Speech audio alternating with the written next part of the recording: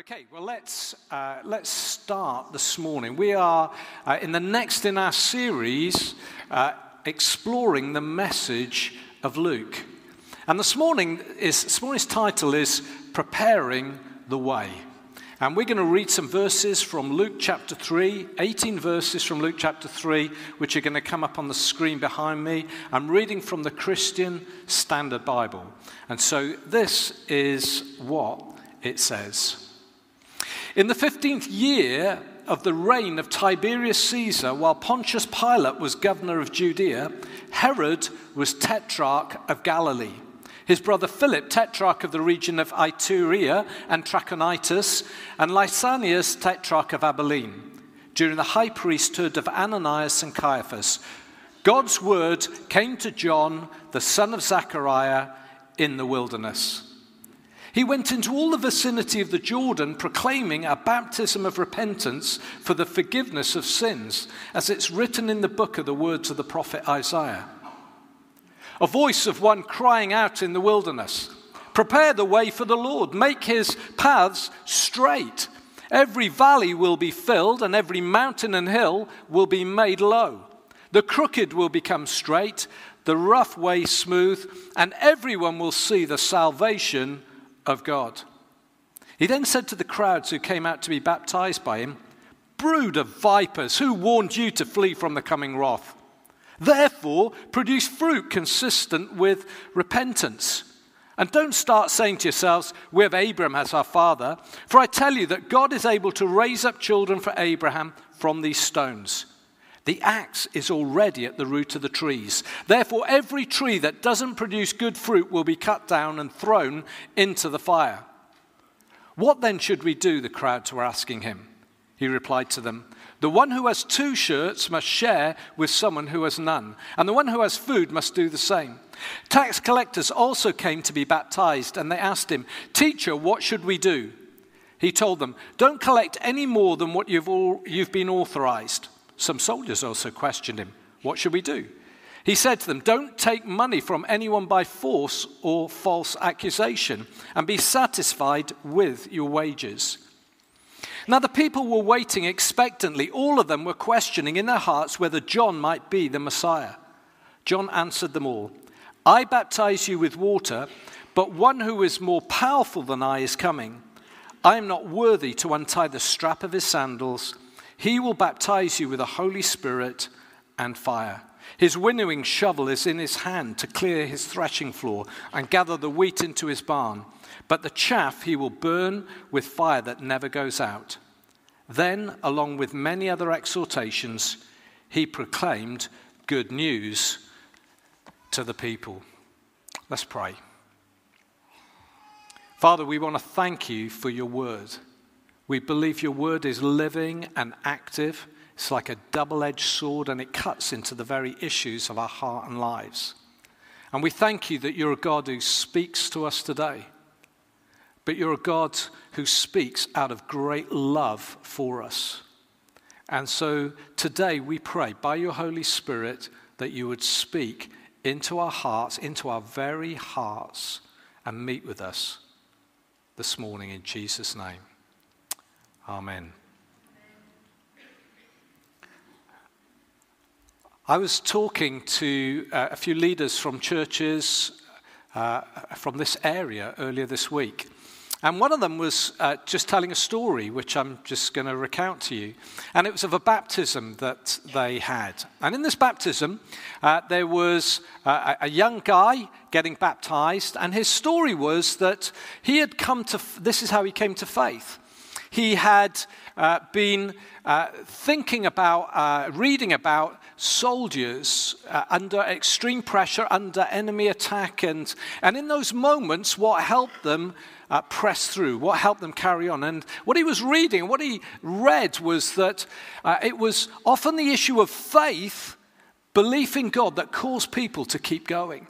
And he's thinking, well, if soldiers under intense pressure, that's been the experience of some soldiers under intense pressure, I better find out whether this is true, whether God is real. So he starts to pick up a Bible and starts to read through it by himself. And as he starts to read through the Bible, the Word of God, he sees Jesus Christ for the first time, and he comes to faith. And that's his story at his baptism. Incredible. He reads the Word of God, and he sees Jesus Christ. This morning, as we read the Word of God, we are going to encounter Jesus Christ, the one who changes lives. You see, we all want to be loved, accepted, and valued. Yet for many of us, that's not our experience. This world that we live in is in a mess. Relational breakdown surrounds us at every turn. Anxiety is at an epidemic proportion. War and the threat of wars fill our news. We want truth and justice, but we rarely see it. Debt is a millstone around hundreds and thousands of people's necks, and all we get are political sticking plaster solutions. Add to the mix, there is a deep distrust of organized religion. I mean, it really is hard to believe that we were once a majority Christian country. I want you to know that first century Israel, when Luke wrote this, was no different. Their godly legacy was long gone. They were living under Roman control, being taxed to death by cruel puppet leaders. Religion was legalistic with very little sign of spiritual life. And people were in despair, longing for deliverance. And Luke's gospel stands as a beacon of hope in such days for people then and for us today. You see, Luke wants us to know that God is still in control. We heard that this morning in the worship. God is still sovereign despite circumstances. And in the first two verses, Luke, the doctor, he's used to being factual and precise. And in the opening two verses, he names the Roman emperor of the time, local rulers who were ruling parts of Judea and the surrounding areas. He names the religious leaders. And then he introduces John the Baptist and Jesus into a real moment of history. Luke is underlining the fact that history isn't a random unfolding of events. History is his story. Tiberius Caesar, Pontius Pilate, Herod, Caiaphas were real historical figures, and not one of them were remotely good. Their reigns were marked by selfishness, fear, bloodshed. Deliverance was going to need to come from a better king, one that would bring justice, righteousness, love, mercy, and lasting security. And Luke tells us that this king is Jesus. He is the King of Kings, and he's the Lord of Lords. He is the one who can save people from every generation.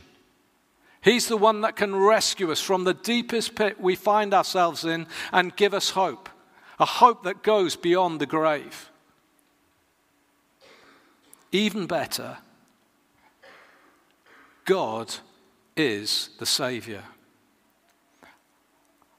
I don't know about you, but you must have heard all people around you say all sorts of things about who they think Jesus is. I remember as a little boy playing in the street, and one of the boys, Sean Evans, saying that Jesus was an alien. He said Jesus was an alien, came from outer space. People believe all sorts of things about Jesus, that he's a made-up figure, a crutch for the needy. That's what a lot of people think. Others accept he was a real person, but believe he was just deluded, or he was a charlatan, or worse than that. Some accept he was a great teacher, but ultimately just a good man. What about you? Who do you say that Jesus is? Maybe you've come here this morning. Maybe you've come here asking that question, who is Jesus? I want to tell you, Luke gives us the answer. You may have come this morning confused about who Jesus is. Luke helps us, straightens us out, helps us find the right path. John the Baptist comes to prepare the way for Jesus. You see, Luke doesn't give us any option when he quotes Isaiah chapter 40, those verses I read from Isaiah. In Isaiah's day, every Jew could recount stories of God delivering his people. They remember back to when they were an oppressed nation in Egypt, and God sends Moses and with signs and wonders leads them out of Egypt through the Red Sea and delivers them. But they also knew that their history was one of continually turning away from God. God would deliver them and then they would wander away, and then God would have to send another deliverer, like Joshua. And then the judges like Ehud and Jephthah and Barak and Deborah and Gideon and Samson. And then after the judges, there was even kings like David. And so the people would turn back to God, and yet they would then drift away because the heart issue wasn't dealt with. These deliverances were only ever temporary. And Isaiah's revelation, he has a revelation that God would one day send a Savior who would deal with our waywardness, our sin problem, once and for all. Isaiah prophesied 700 years before it happened. Isaiah prophesied that a man who Luke tells us is John would come and prepare the way for the Lord. And the word that Isaiah uses for Lord, the word Yahweh, isn't just a deliverer. The word Lord is the covenant name for God himself. Isaiah is telling us that God would come, that God would break into our world. Jesus has come. He is the Son of God. And he has come to reveal to us God's love and mercy. Luke gives us no option. He doesn't give us the option to think that this person who breaks into world history is just any old deliverer, a better deliverer. No, this deliverer is God's Son, Jesus. And John's role, Luke tells us, John's role is to prepare the way for the king, make us ready for the king. John has come to roll out the red carpet that everyone would know that the king has arrived. The recent coronation of King Charles III. Do you know how much it cost? They reckon somewhere between 100 million and 250 million pounds because of the security. Making the way for the king, the new king of England, cost a lot of money. We all had a day off work. We all watched it, or most of us will have watched it on the television. Preparing the way for an earthly king who's flawed just like us. We do a lot. What do we do? How do we make way for the King of Kings and the Lord of Lords, the Son of God? God didn't speak to rulers and authorities on their thrones in great cities. Instead, we're told he spoke to John in the desert. It's the way God works. He takes the foolish things of this world, the things that are despised, and he uses them. Because he wants us to know it's not about men of position and women of position. It's about God speaking. He wants us to know it's about him.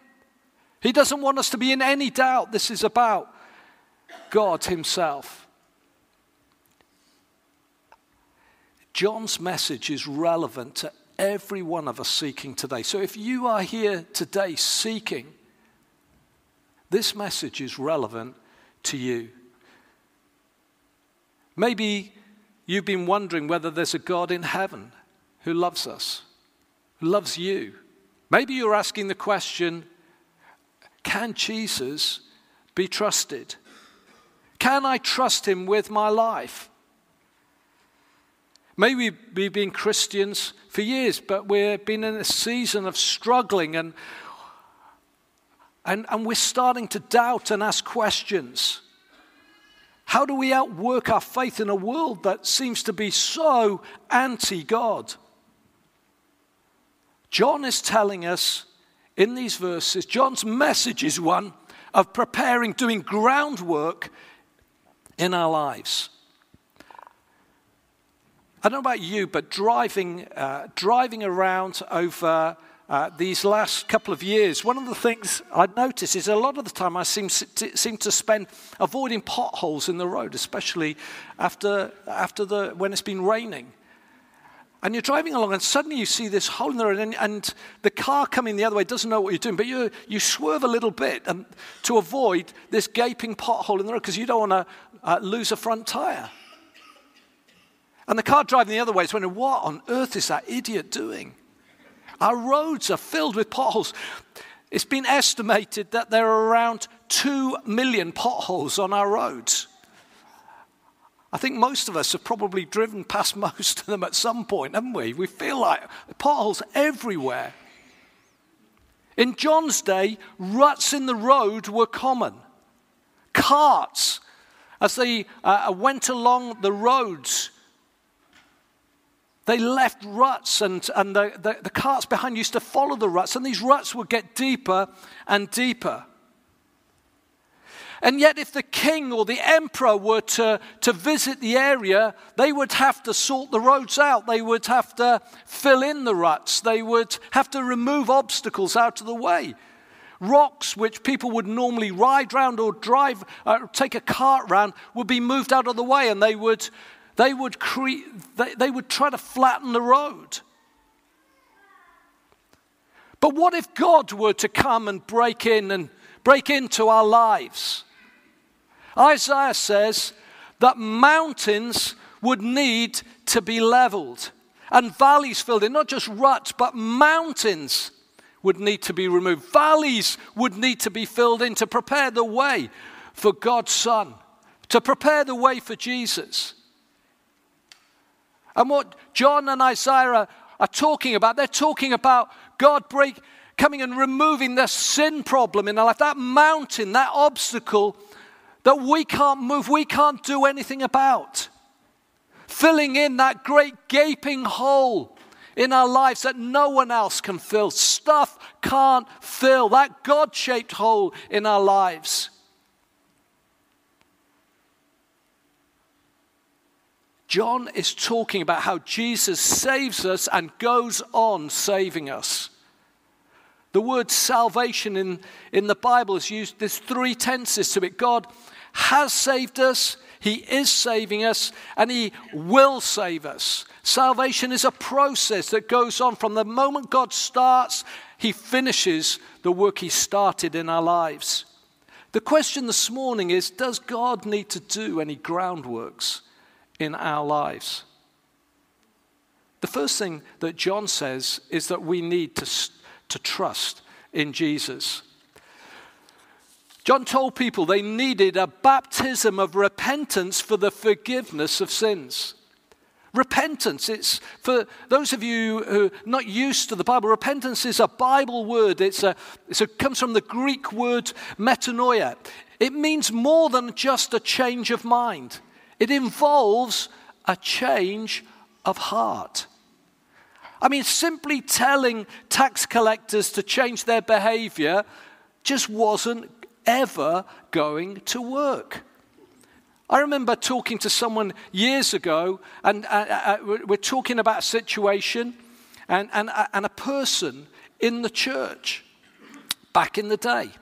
And this person said to me, do they love Jesus? And I said, yes. And they said, well, tell them to sort it out then. And I remember thinking, I understand what you're saying, but that isn't going to impact them. That isn't going to change the way they're behaving. You see, that's little more than self-help. Try a bit harder. We all know that doesn't work because we've all tried harder and failed. And so that's why John says the axe is at the root of the tree when he's talking about it, talking about repentance. The axe is at the root of the tree. Unless there's genuine fruit, the tree's going to get cut down. You see, sin is a root problem, not a fruit problem. Sin is a heart issue which spills into our lives. And in Isaiah 29, verse 13, Isaiah says this, the Lord said, these people approach me with their speeches to honor me with lip service, yet their hearts are far from me. And human rules direct their worship of me. And that's why John tells the people, everyone who comes to him, the crowd that are coming to him, good and bad, whether they're tax collectors and sinners or Pharisees, John tells them all that they are a brood of vipers. Encouraging words, isn't it? When you go to hear someone preach, they say, you're a brood of vipers. What's he saying? Well, Tim Keller says John's point is that we are all children of that ancient serpent, the devil. What? Well, just like Adam, we have all been taken in by the devil's lies. You can't trust God. He doesn't have your best interests at heart. He's keeping what's best from you.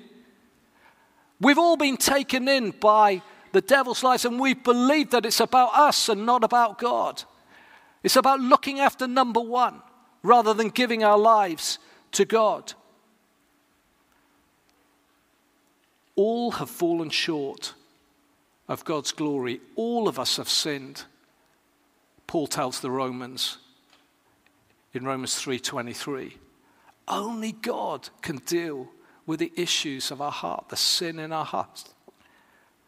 And the Bible says, Paul says that we are saved by grace, not by our effort. It is a work of God. Jesus comes into this world to rescue us and save us, and we do nothing to make it happen. We have no part in this other than saying, Jesus, save me. I put my trust in you to rescue me. It's all of God and none of us.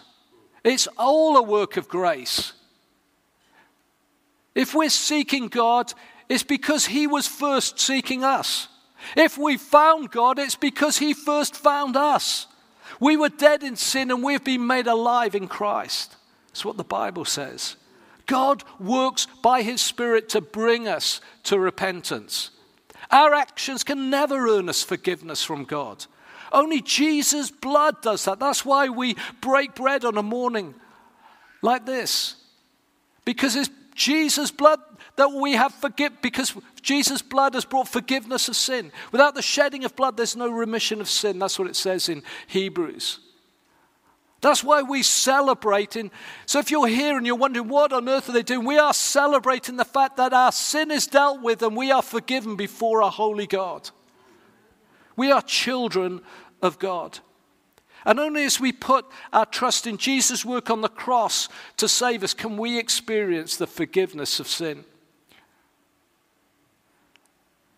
My own story is my life was a mess in my late teens and early 20s. I messed up so badly. And then one day God revealed himself to me again. Kindly in his mercy he came to me. I came to him again. I said, Jesus, forgive me for the way I've behaved. And in a moment, it was dealt with. But for the following years, every time I prayed, I wept. I wept because God would be merciful to me.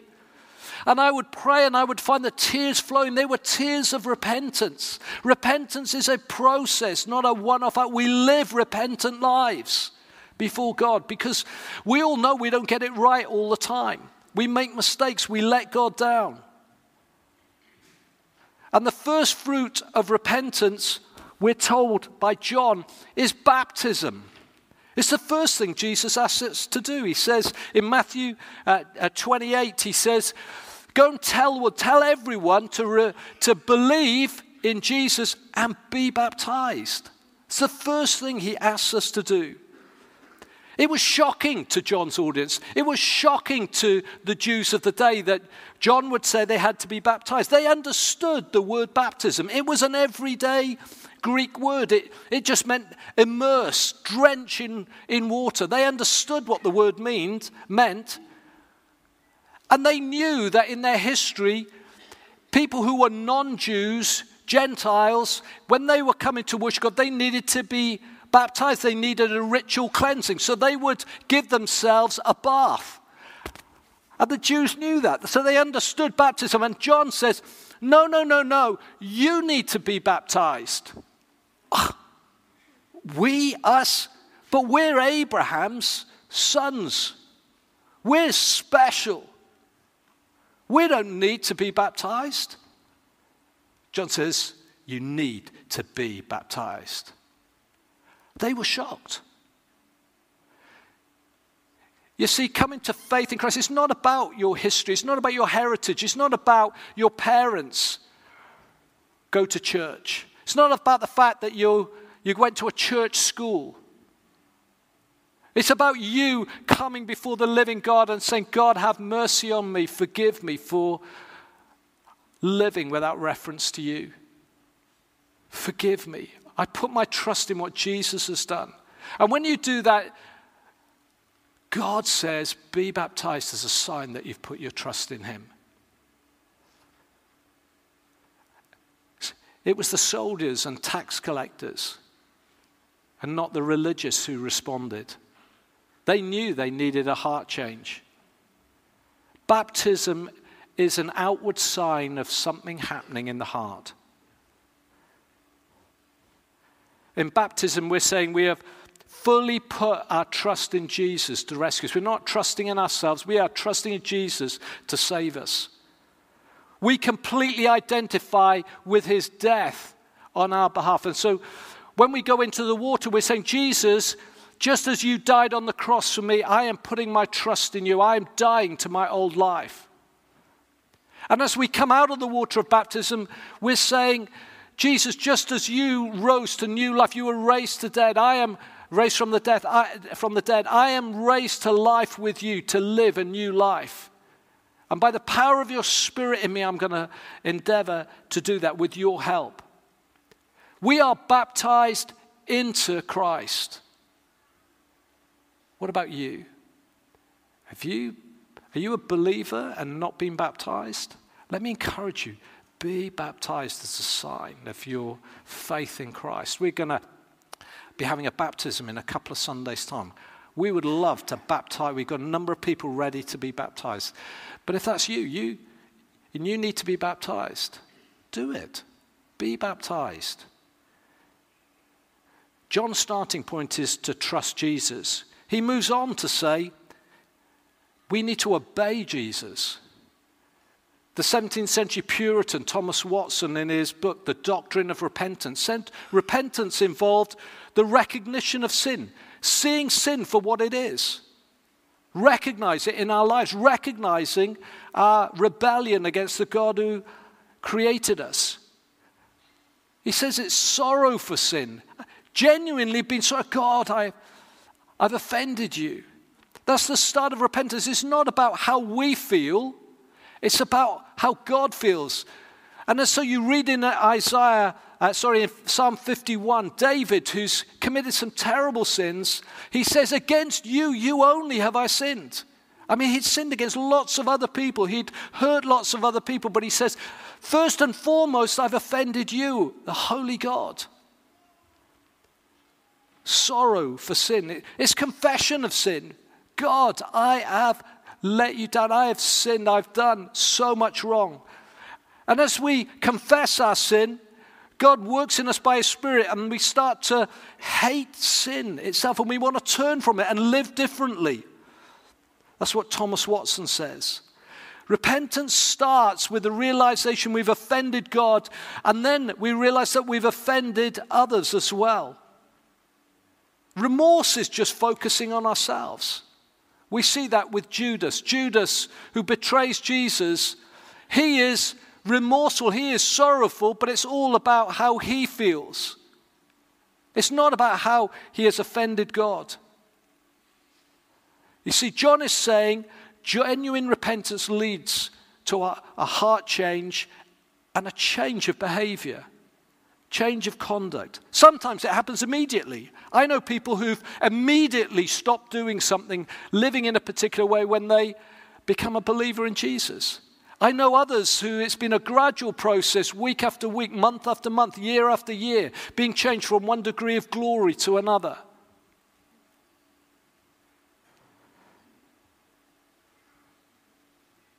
But when we have put our trust in Jesus, the change has started. Repentance involves responding to what God shows us about ourselves. What does it look like for you? John was specific. Stop doing certain things. For tax collectors, stop stealing money from people, taking money that you shouldn't be taking. To the soldiers, he says, stop abusing your power and taking advantage of people. What does repentance look like for you in your daily life? Maybe it's stopping looking at some of the things that you look at. Maybe it's the way you speak about others. Maybe it's in the things that you're doing that you know if others knew, they would be shocked. What does it look like for you? You see, if God can remove mountains in our lives, He can make us fruitful for doing good.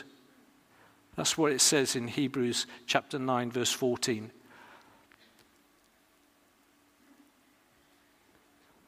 Our relationship with God should be seen in the way we treat others around us.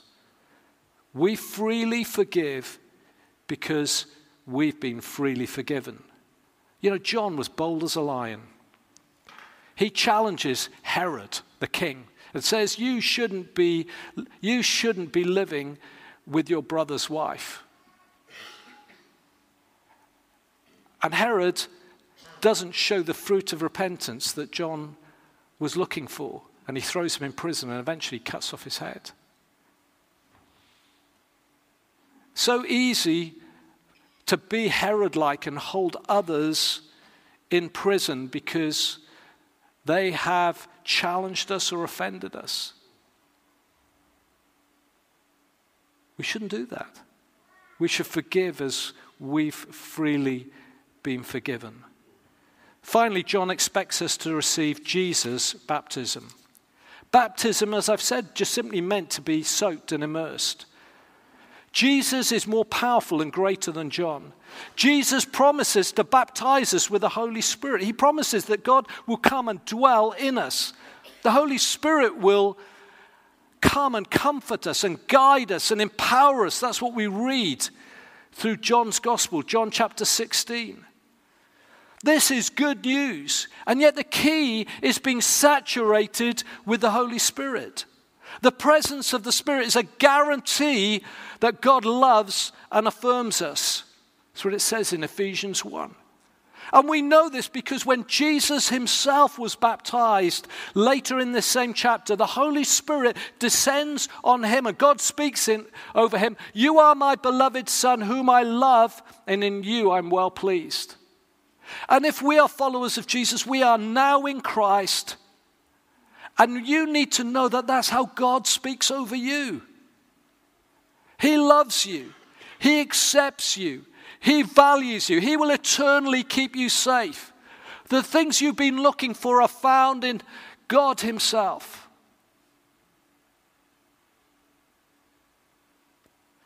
Have we put our trust in Jesus? If you're here today and you've never done that, there's an opportunity for you to put your trust in him today, to say, Jesus, rescue me, save me. I need saving. My life's a mess. Save me. Maybe today you need to put your trust in him. Need to put a trust in him again. You're a believer, but you've lost your way. You've just got caught up in all sorts of things, and you need to renew your trust in him today. Maybe you've got entangled by sin, as the writer to Hebrews says in chapter 12, verse 1. Been tangled in sin, and it's tripped you up. And you're thinking, you're fed up with yourself. You think, oh, I'm a waste of space. Well, God is calling you to turn to him, to throw off some things with the help of the Spirit. Maybe we need to be filled with the Spirit again.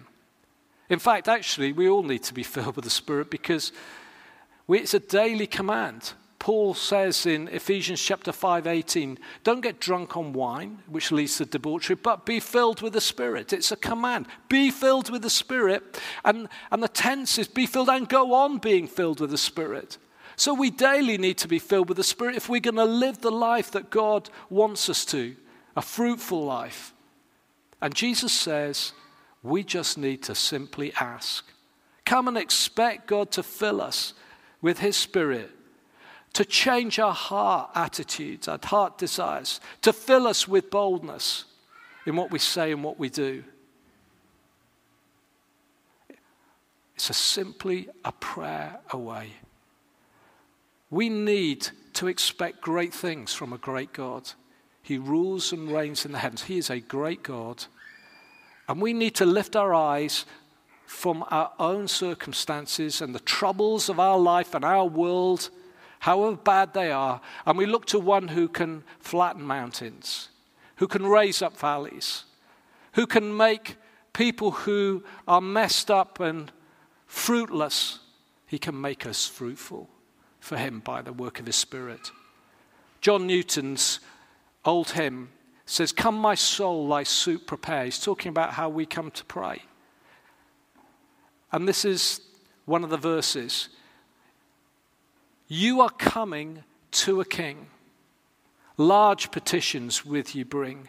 For his grace and power are such, none can ever ask too much. He is a Father in heaven who loves you deeply, passionately, and he wants you to be free. And the only way you'll be free is in his Son Christ, living in Christ, living by the power of the Spirit. And so this morning, the challenge of Luke chapter 3 is a great one. God's prepared the way by sending John, by sending his Son. And we just need to respond to the grace and mercy of God.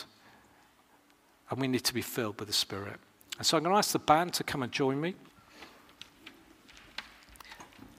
And so if you just, I'd just like us to close our eyes for a moment. If you know that God has been speaking to you, maybe you know you want to give your life to him for the first time. Respond to this great offer of salvation. Maybe you know that you've got caught and you want to renew your faith in Christ today. You've drifted, and maybe you know you've got entangled in some stuff and you want to be free.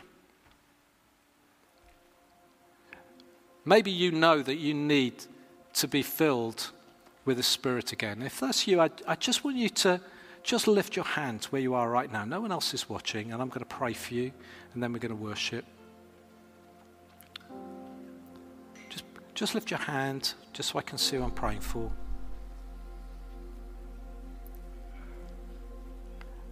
You know, I just know I need God's Spirit every day. I need more. I leak. I need God to fill me. So as you lift your hands before God, God sees your heart.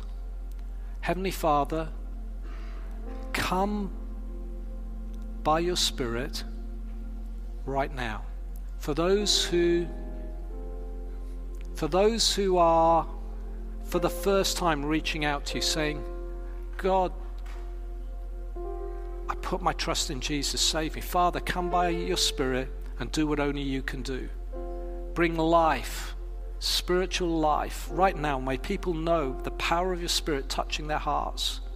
Know that you're real, that you're there, that you're for them, that Jesus died for them. For those who are maybe coming back and saying, I just feel I've been so far away. Father, just as in the story of the prodigal son, you come running to them to sweep them up in your arms. Holy Spirit, would you sweep them up in the tender embrace of the Father in heaven who loves them? For those who are caught and tangled and ensnared with stuff, who are saying, please God, help me break free. Holy Spirit, come and work in their heart. Help them to be able to confess their sin and to know freedom from sin. The things that sort of dog them and seemingly they can't shake off. And Lord, for those who are hungry for more of your Spirit, and they're coming asking, fill me afresh. Holy Spirit, come and fall on them afresh and do what only you can do. You are the promise of Jesus, the fire of God. Come, Holy Spirit, we pray. Touch our hearts and lives.